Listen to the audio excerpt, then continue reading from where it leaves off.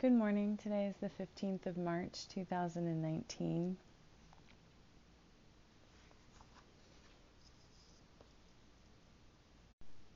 We'll use the Confession of Sin found on page 79 of the Book of Common Prayer.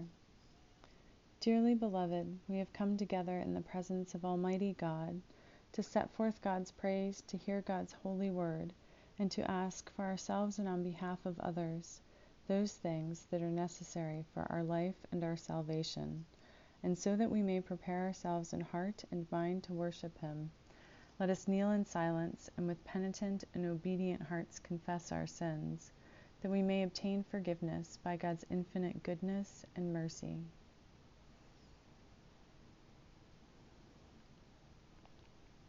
Most merciful God, we confess that we have sinned against you, in thought, word, and deed, by what we have done and by what we have left undone. We have not loved you with our whole heart. We have not loved our neighbors as ourselves.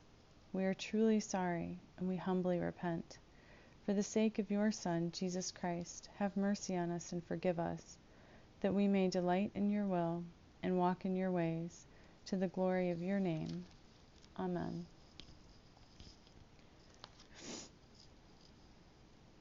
Almighty God, have mercy on us. Forgive us all our sins through our Lord Jesus Christ. Strengthen us in all goodness, and by the power of the Holy Spirit keep us in eternal life. Amen. O God, let our mouth proclaim your praise, and your glory all the day long. Praise to the Holy and Undivided Trinity, one God, as it was in the beginning, is now, and will be forever. Amen.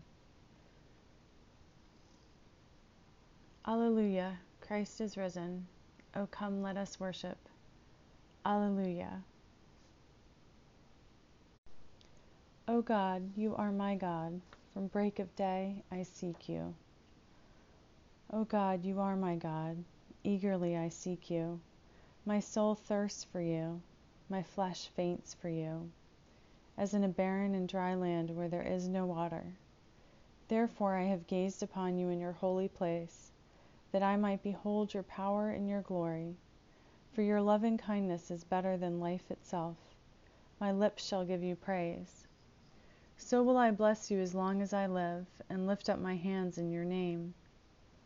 My soul is content, as with marrow and fatness, and my mouth praises you with joyful lips, when I remember you upon my bed, and meditate on you in the night watches. For you have been my helper, and under the shadow of your wings I will rejoice. My soul clings to you. Your right hand holds me fast. O God, you are my God. From break of day I seek you. Praise to the Holy and Undivided Trinity, one God, as it was in the beginning, is now, and will be forever. Amen.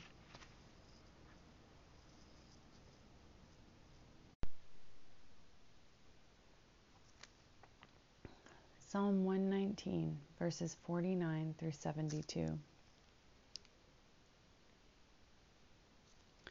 Remember your word to your servant, in which you have made me hope. This is my comfort in my distress, that your promise gives me life. The arrogant utterly deride me, but I do not turn away from your law. When I think of your ordinances from of old, I take comfort, O Lord. Hot indignation seizes me because of the wicked, those who forsake your law.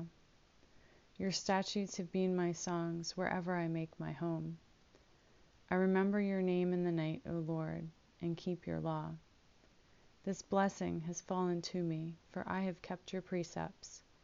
The Lord is my portion. I promise to keep your words. I implore your favor with all my heart. Be gracious to me according to your promise. When I think of your ways, I turn my feet to your decrees. I hurry and do not delay to keep your commandments. Though the cords of the wicked ensnare me, I do not forget your law. At midnight I rise to praise you, because of your righteous ordinances. I am a Sorry. I am a companion of all who fear you, of those who keep your precepts. The earth, O Lord, is full of your steadfast love.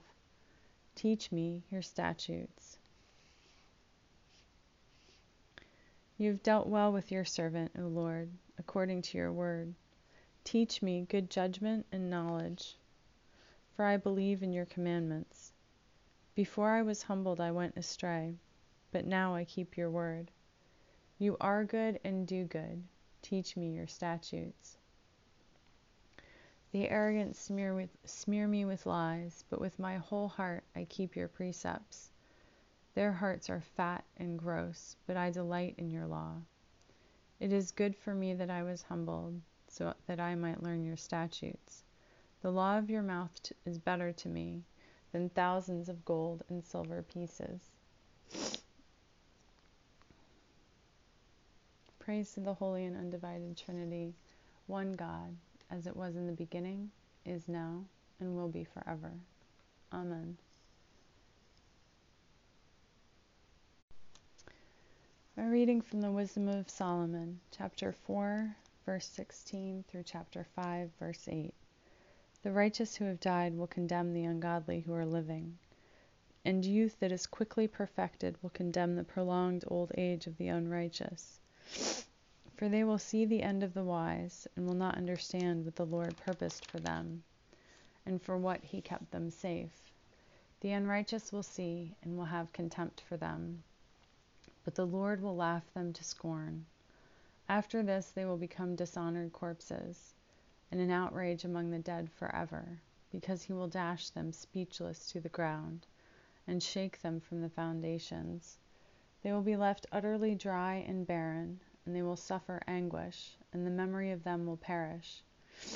They will come with dread when their sins are reckoned up, and their lawless deeds will convict them to their face. Then the righteous will stand with great confidence in the presence of those who have oppressed them, and those who make light of their labors. When the unrighteous see them, they will be shaken with dreadful fear, and they will be amazed at the unexpected salvation of the righteous. They will speak to one another in repentance, and in anguish of spirit they will groan and say, "These are persons whom we once held in derision, and made a byword of reproach. Fools that we were! We thought that their lives were madness, and that their end was without honor. Why have they been numbered among the children of God? And why is their lot among the saints?" So it was we who strayed from the way of truth, and the light of righteousness did not shine upon us, and the sun did not rise upon us. We took our fill of the paths of lawlessness and destruction, and we journeyed through trackless deserts. But the way of the Lord we have not known. What has our arrogance profited us? And what good has our boasted wealth brought us? Hear what the Spirit is saying to God's people. Thanks be to God. Canticle G, found on page 34 of Enriching Our Worship 1, a song of Ezekiel. I will take you from among all nations, and gather you from all lands to bring you home. I will sprinkle clean water upon you, and purify you from false gods and uncleanness. A new heart I will give you, and a new spirit put within you. I will take the stone heart from your chest, and give you a heart of flesh. I will help you walk in my laws, and cherish my commandments, and do them. You shall be my people, and I will be your God. Praise to the Holy and Undivided Trinity, one God, as it was in the beginning, is now, and will be forever. Amen.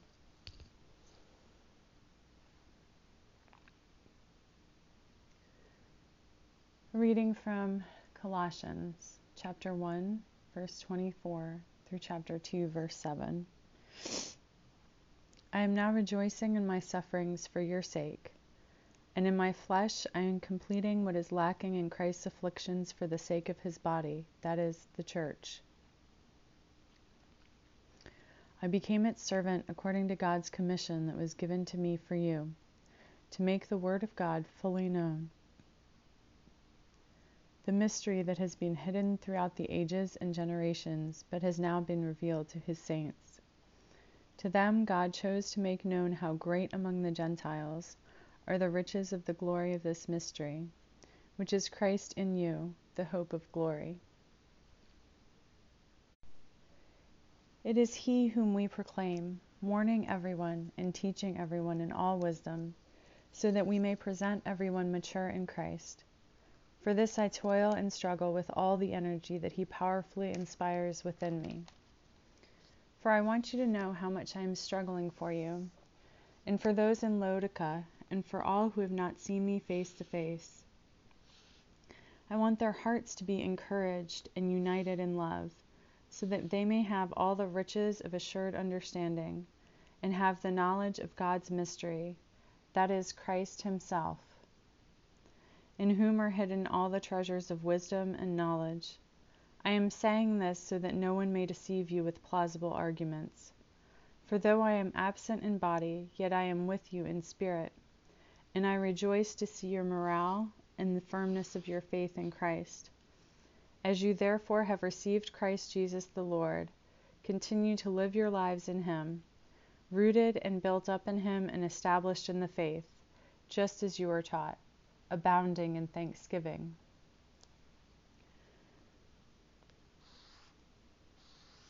Hear what the Spirit is saying to God's people. Thanks be to God. Canticle P, found on page 38 of Enriching Our Worship 1. A Song of the Spirit. Behold, I am coming soon, says the Lord, and bringing my reward with me, to give to everyone according to their deeds.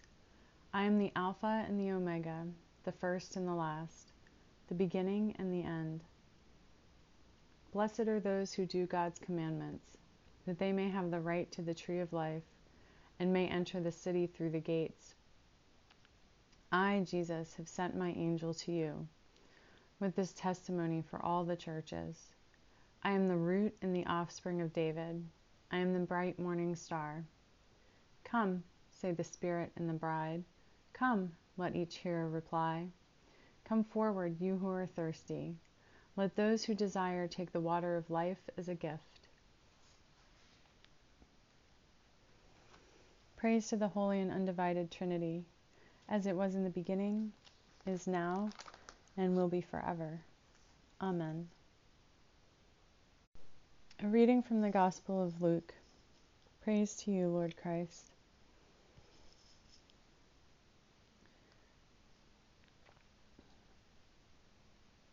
Luke chapter 6, verses 27 through 38.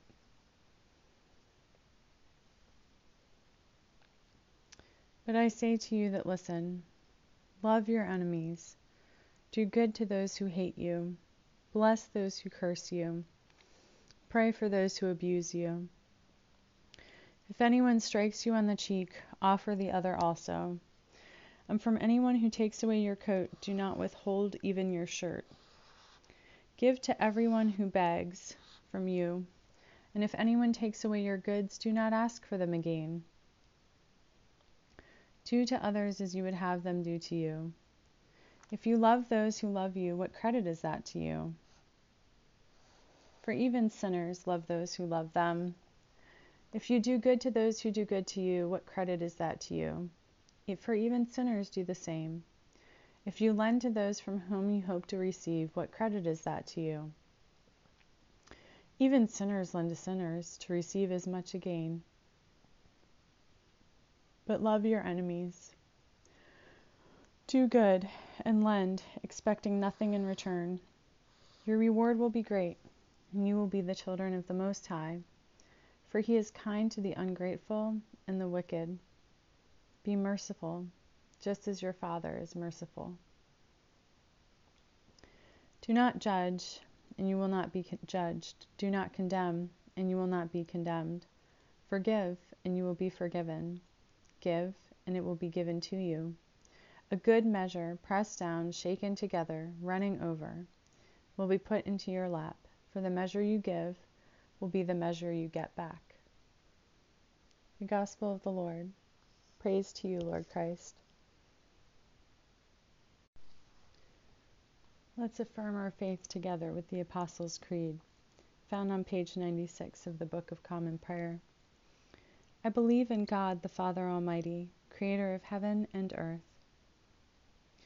I believe in Jesus Christ, his only Son, our Lord. He was conceived by the power of the Holy Spirit and born of the Virgin Mary. He suffered under Pontius Pilate, was crucified, died, and was buried. He descended to the dead. On the third day he rose again. He ascended into heaven and is seated at the right hand of the Father. He will come again to judge the living and the dead. I believe in the Holy Spirit, the Holy Catholic Church, the communion of saints, the forgiveness of sins, the resurrection of the body, and the life everlasting. Amen. The Lord be with you, and also with you. Let us pray. Our Father in heaven, hallowed be your name. Your kingdom come, your will be done, on earth as in heaven.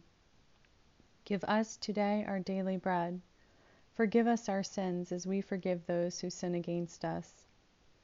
Save us from the time of trial, and deliver us from evil. For the kingdom, the power, and the glory are yours, now and forever. Amen.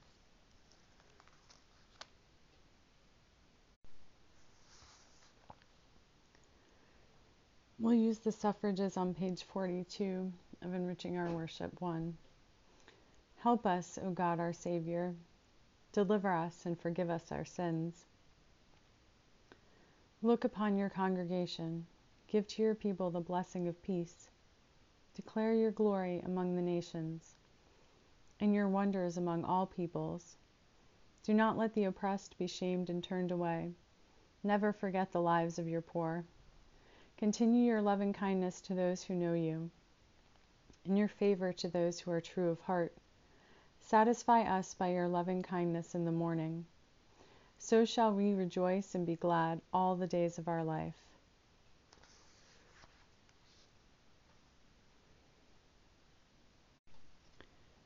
Generous God, we give you thanks for your beloved Jesus Christ, in whom you have shared the beauty and pain of human life.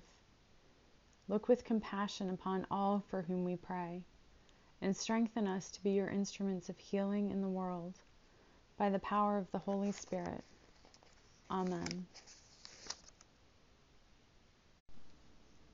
Almighty and everlasting God, by whose Spirit the whole body of your faithful people is governed and sanctified, receive our supplications and prayers, which we offer before you, for all members of your holy church, that in their vocation and ministry they may truly and devoutly serve you.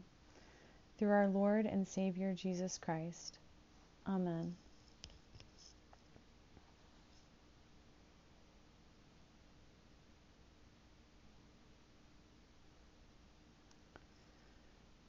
Now is our time for personal prayers and intercessions. I have several beloved ones who are ill right now, and that is why I used a prayer for healing in place of the collect. There is so much sickness in the world, and there is no safety from sickness.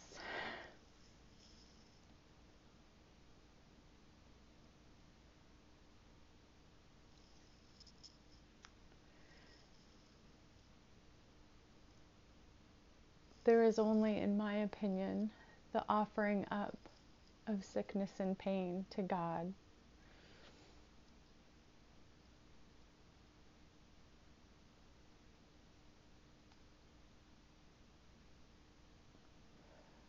And all I know is that God is faithful to transform. I don't know or understand why there is so much sickness, or why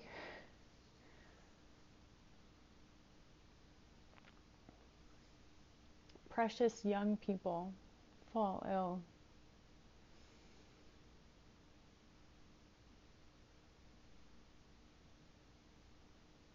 But I do know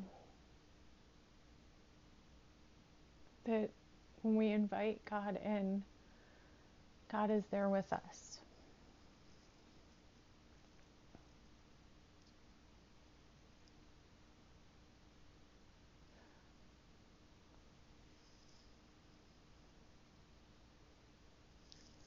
I'm going to pause and pray for my people, and then I am going to read you someone else's words on the scripture because I think he says it better than I do, or could at this moment.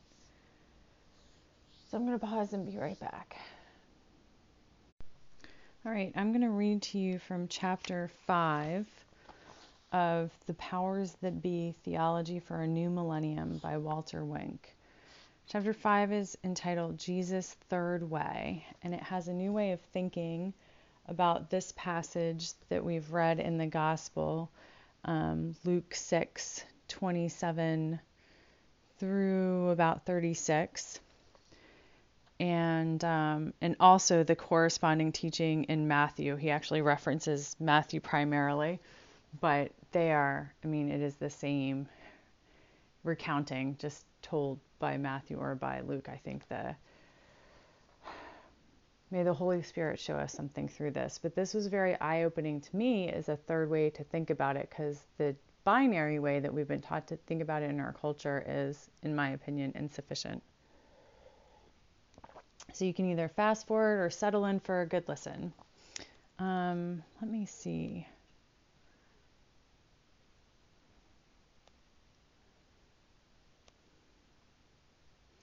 I might try to just read the whole chapter. We'll see. Many otherwise devout Christians simply dismiss Jesus' teaching about nonviolence out of hand as impractical idealism, and with good reason. Turn the other cheek has come to imply a passive, doormat-like quality that has made the Christian way seem cowardly and complicit in the face of injustice. Resist not evil seems to break the back of all opposition to evil and to counsel submission. Going the second mile has become a platitude meaning nothing more than extend yourself, and appears to encourage collaboration with the oppressor. Jesus' teaching, viewed this way, is impractical, masochistic, and even suicidal, an invitation to bullies and spouse batterers to wipe up the floor with their supine Christian victims. Jesus never displayed that kind of passivity. Whatever the source of the misunderstanding, such distortions are clearly neither in Jesus nor his teaching, which, in context, is one of the most revolutionary political statements ever uttered. You have heard that it was said, an eye for an eye and a tooth for a tooth. But I say to you, do not resist an evildoer. But if anyone strikes you on the right cheek, turn the other also. And if anyone wants to sue you and take your coat, give your cloak as well. And if anyone forces you to go 1 mile, go also the second mile. Matthew 5:38 through 41. See also Luke 6:29. The traditional interpretation of do not resist an evildoer has been non-resistance to evil. An odd conclusion, given the fact that on every occasion Jesus himself resisted evil with every fiber of his being. The 5th century theologian Augustine argued that the gospel teaches non-resistance, and therefore declared that a Christian must not attempt self-defense. However, he noted, if someone is attacking my neighbor, then the love commandment requires me to defend my neighbor, by force of arms if necessary. With that deft stroke, Augustine opened the door to the just war theory, the military defense of the Roman Empire, and the use of torture and capital punishment. Following his lead, Christians have ever since been justifying wars fought for nothing more than national interest as just. Curiously enough, some pacifists have also bought the non-resistance interpretation, and therefore have rejected nonviolent direct action and civil disobedience as coercive and in violation of the law of Christ. But the gospel does not teach non-resistance to evil. Jesus counsels resistance, but without violence. The Greek word translated resist in Matthew 5:39 is antistenai, meaning literally to stand, stenai, against, anti. What translators have overlooked is that antistestai is most often used in the Greek version of the Old Testament as a technical term for warfare. It describes the way opposing armies would march toward each other until their ranks met. Then they would take a stand, that is, fight. Ephesians 6:13 uses precisely this imagery. Therefore, take up the whole armor of God, so that you may be able to withstand, antistestai, on that evil day, and having done everything, to stand firm, stenai. The image is not of a punch-drunk boxer somehow managing to stay on his feet, but of soldiers standing their ground, refusing to flee. In short, antistestai means more here than simply to resist evil. It means to resist violently, to revolt or rebel, to engage in an armed insurrection. The Bible translators working in the hire of King James on what came to be known as the King James Version knew that the king did not want people to conclude that they had any recourse against his or any other sovereign's tyranny. James had explicitly commissioned a new translation of the Bible because of what he regarded as seditious, dangerous, and traitorous tendencies in the marginal notes printed in the Geneva Bible, which included endorsement of the right to disobey a tyrant. Therefore, the public had to be made to believe that there are two alternatives, and only two, flight or fight. And Jesus is made to command us, according to these king's men, to resist not. Jesus appears to authorize monarchical absolutism. Submission is the will of God, and most modern translations have meekly followed in that path. Jesus is not telling us to submit to evil, but to refuse to oppose it on its own terms. We are not to let the opponent dictate the methods of our opposition. He is urging us to transcend both passivity and violence by finding a third way, one that is at once assertive and yet nonviolent. The correct translation would be the one still preserved in the earliest renditions of this saying found in the New Testament epistles. Do not repay evil for evil. Romans 12:17, 1 Thessalonians 5:15, and 1 Peter 3:9. The Scholars Version of Matthew 5:39a is superb. Don't react violently against the one who is evil. The examples that follow confirm this reading. If anyone strikes you on the right cheek, turn the other also. Matthew 5:39b. I would insert here to the verse from our reading, Luke 6:29. You are probably imagining a blow with the right fist, but such a blow would fall on the left cheek. To hit the right cheek with a fist would require the left hand. But the left hand could be used only for unclean tasks. At Qumran, a Jewish religious community of Jesus' day, to gesture with the left hand meant exclusion from the meeting and penance for 10 days. To grasp this, you must physically try it. How would you hit the other's right cheek with your right hand? If you have tried it, you will know. The only feasible blow is a backhand. The backhand was not a blow to injure, but to insult, humiliate, degrade. It was not administered to an equal, but to an inferior. Masters backhanded slaves, husbands, wives, parents, children, Romans, Jews. The whole point of the blow was to force someone who was out of line back into place. Note Jesus' audience. If anyone strikes you. These are people used to being thus degraded. He is saying to them, refuse to accept this kind of treatment anymore. If they backhand you, turn the other cheek. Now you really need to physically enact this to see the problem. By turning the cheek, the servant makes it impossible for the master to use the backhand again. His nose is in the way. And anyway, it's like telling a joke twice. If it didn't work the first time, it simply won't work. The left cheek now offers a perfect target for a blow with the right fist, but only equals fought with fists, as we know from Jewish sources. And the last thing the master wishes to do is to establish this underling's equality. This act of defiance renders the master incapable of asserting his dominance in this relationship. He can have the slave beaten, but he can no longer cow him. By turning the cheek, then, the inferior is saying, I'm a human being, just like you. I refuse to be humiliated any longer. I'm your equal. I'm a child of God. I won't take it any more. Such defiance is no way to avoid trouble. Meek acquiescence is what the master wants. Such cheeky behavior may call down a flogging or worse, but the point has been made. The powers that be have lost their power to make people submit. And when large numbers begin behaving thus, and Jesus was addressing a crowd, you have a social revolution on your hands.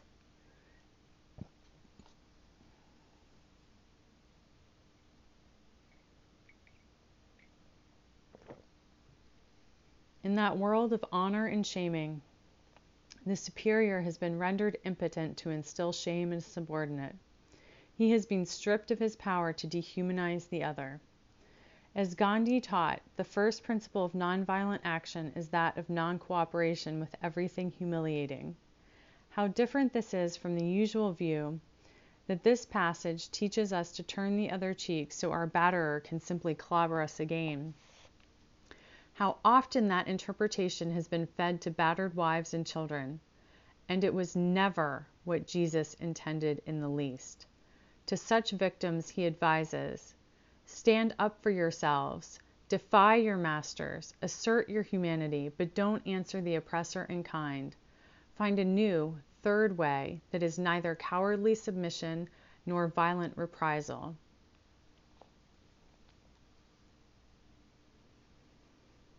Jesus' second example of assertive nonviolence is set in a court of law. A creditor has taken a poor man to court over an unpaid loan. Only the poorest of the poor were subjected to such treatment. Deuteronomy 24:10-13 provided that a creditor could take as collateral for a loan a poor person's long outer robe, but it had to be returned each evening, so the poor man would have something in which to sleep. Jesus is not advising people to add to their disadvantage by renouncing justice altogether, as so many commentators have suggested. He is telling impoverished debtors who have nothing left but the clothes on their backs to use the system against itself. Indebtedness was a plague in first-century Palestine. Jesus' parables are full of debtors struggling to salvage their lives. Heavy debt, however, was not a natural calamity that had overtaken the incompetent. It was the direct consequence of Roman imperial policy. Emperors taxed the wealthy heavily to fund their wars. The rich naturally sought non-liquid investments to hide their wealth. Land was best, but it was ancestrally owned and passed down over generations, and no peasant would voluntarily relinquish it.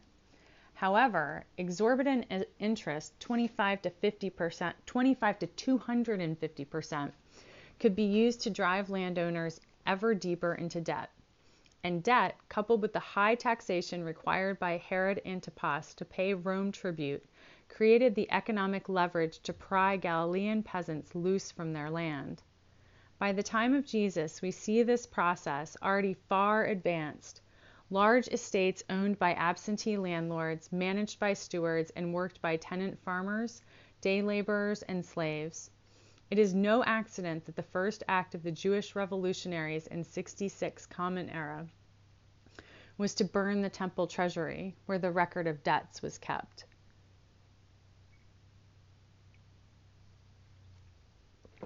It is to this situation that Jesus speaks.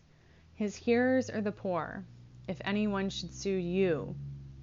They share a rankling hatred for a system that subjects them to humiliation by stripping them of their lands, their goods, and finally, even their outer garments. Why then does Jesus counsel them to give over their undergarments as well? This would mean stripping off all their clothing and marching out of court stark naked. Nakedness was taboo in Judaism, and shame fell less on the naked party than on the person viewing or causing the nakedness. By stripping, the debtor has brought shame on the creditor. Imagine the guffaws this saying must have evoked. There stands the creditor, covered with shame, the poor debtor's outer garment in the one hand, his undergarment in the other. The tables have suddenly been turned on the creditor. The debtor had no hope of winning the case. The law was entirely in the creditor's favor. But the poor man has transcended this attempt to humiliate him. He has risen above shame. At the same time, he has registered a stunning protest against the system that created his debt. He has said in effect, "You want my robe? Here, take everything. Now you've got all I have except my body. Is that what you'll take next?"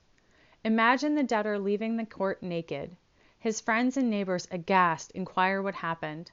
He explains. They join his growing procession, which now resembles a victory parade.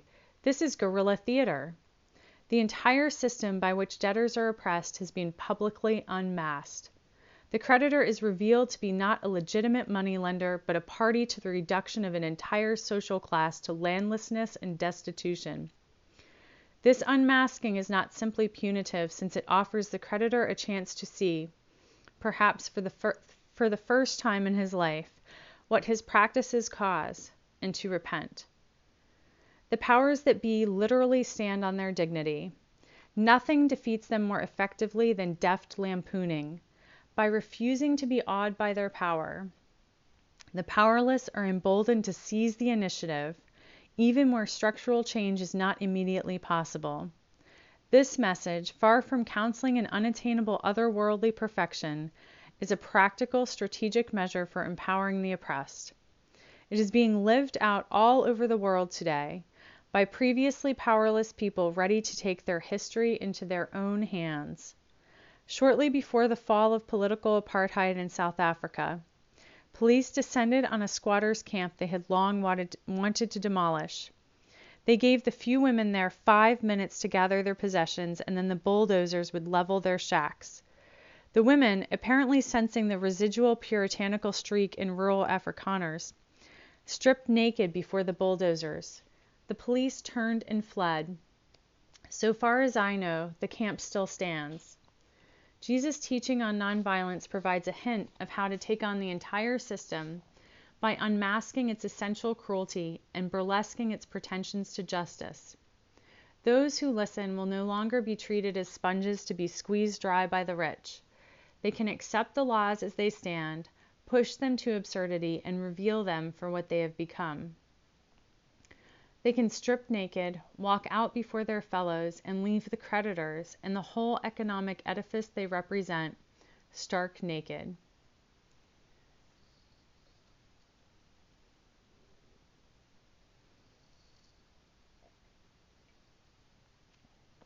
I'm going to skip the third example of the second mile, partly because it's not referenced in Luke's telling of this story or recounting of this event, however you want to put that. But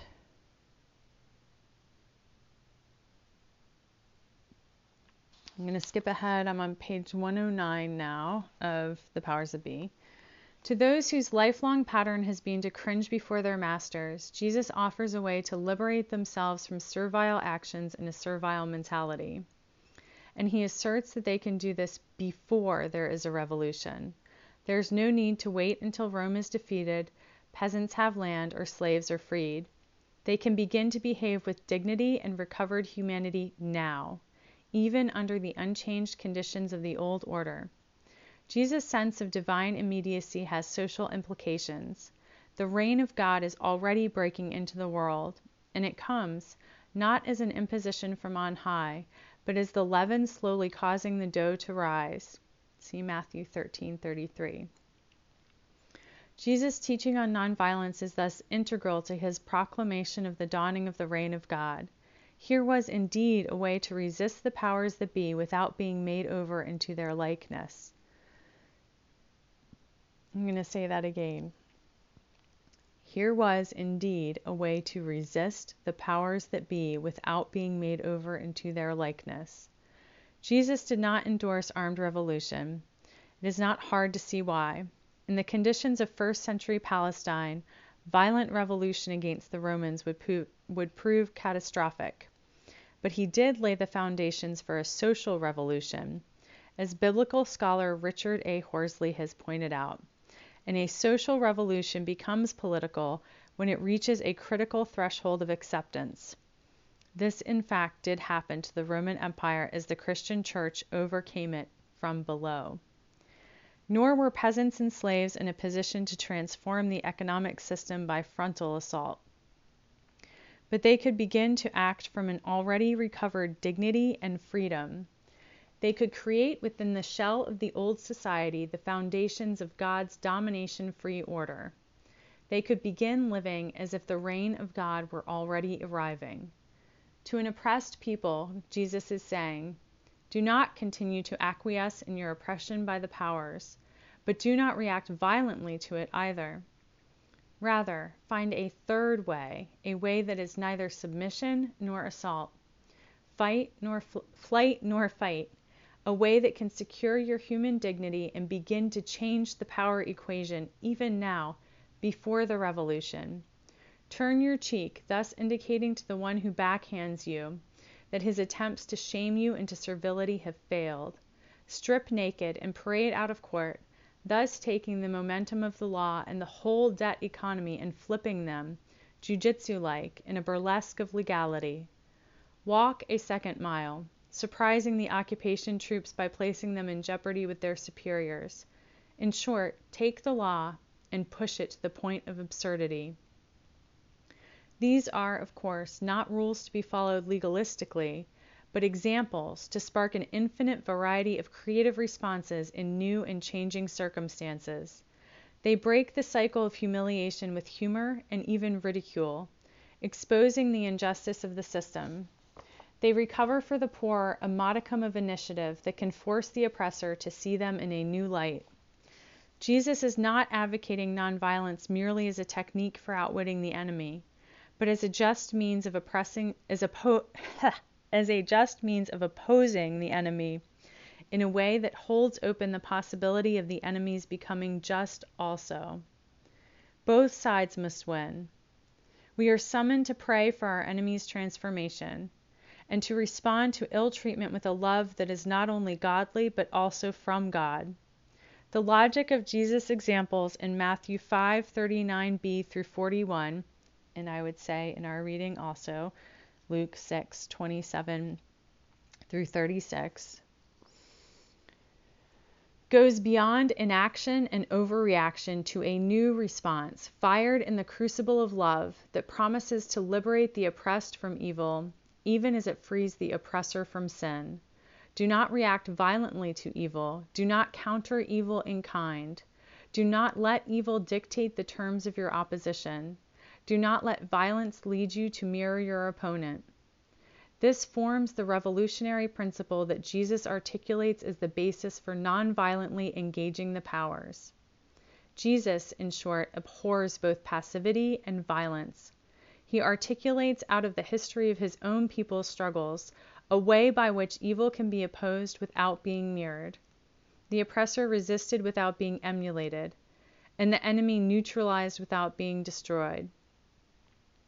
Those who have lived by Jesus' words, Leo Tolstoy, Mohandas Gandhi, Muriel Lester, Martin Luther King Jr., Dorothy Day, Cesar Chavez, Hildegard and Jean Gosmar, Mared Corrigan Maguire, Adolfo Perez Esquivel, Daw Aung San Suu Kyi, and countless others less well known, point us to a new way of confronting evil whose potential for personal and social transformation we are only beginning to grasp today.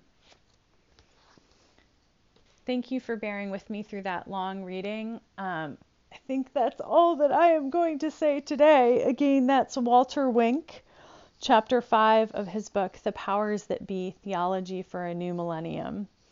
I highly recommend it. It really got me to thinking in new ways, which is always I think approaching from a new perspective is always a good thing. And it was certainly liberating to me. I think I've talked to you guys before about this, that some of these verses have really been taken and twisted and used to keep people in abusive situations, keep them entrapped to the powers that be, right?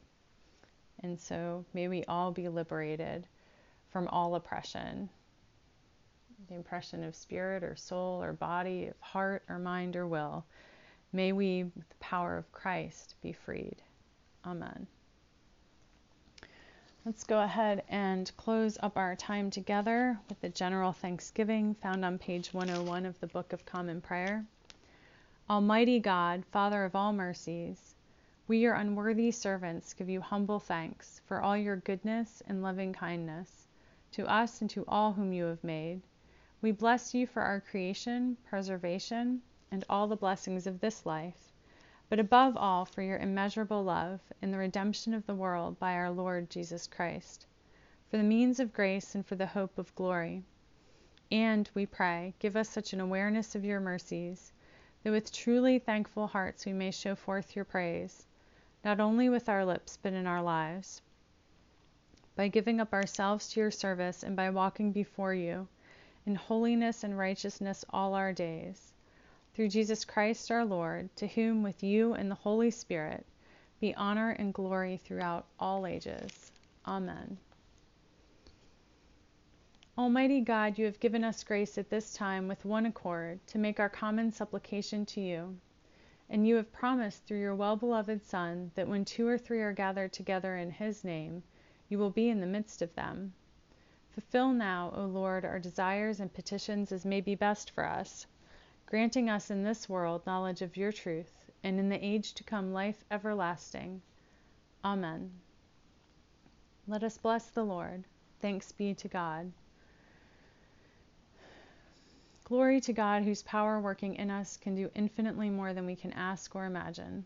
Glory to God from generation to generation in the Church, and in Christ Jesus forever and ever.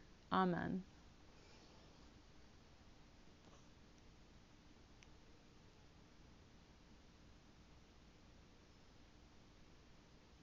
We live without fear. Our Creator has made us holy, has always protected us, and loves us as a good mother loves her children. We go now in peace to follow the good road, and may God's blessing be with us always. Amen.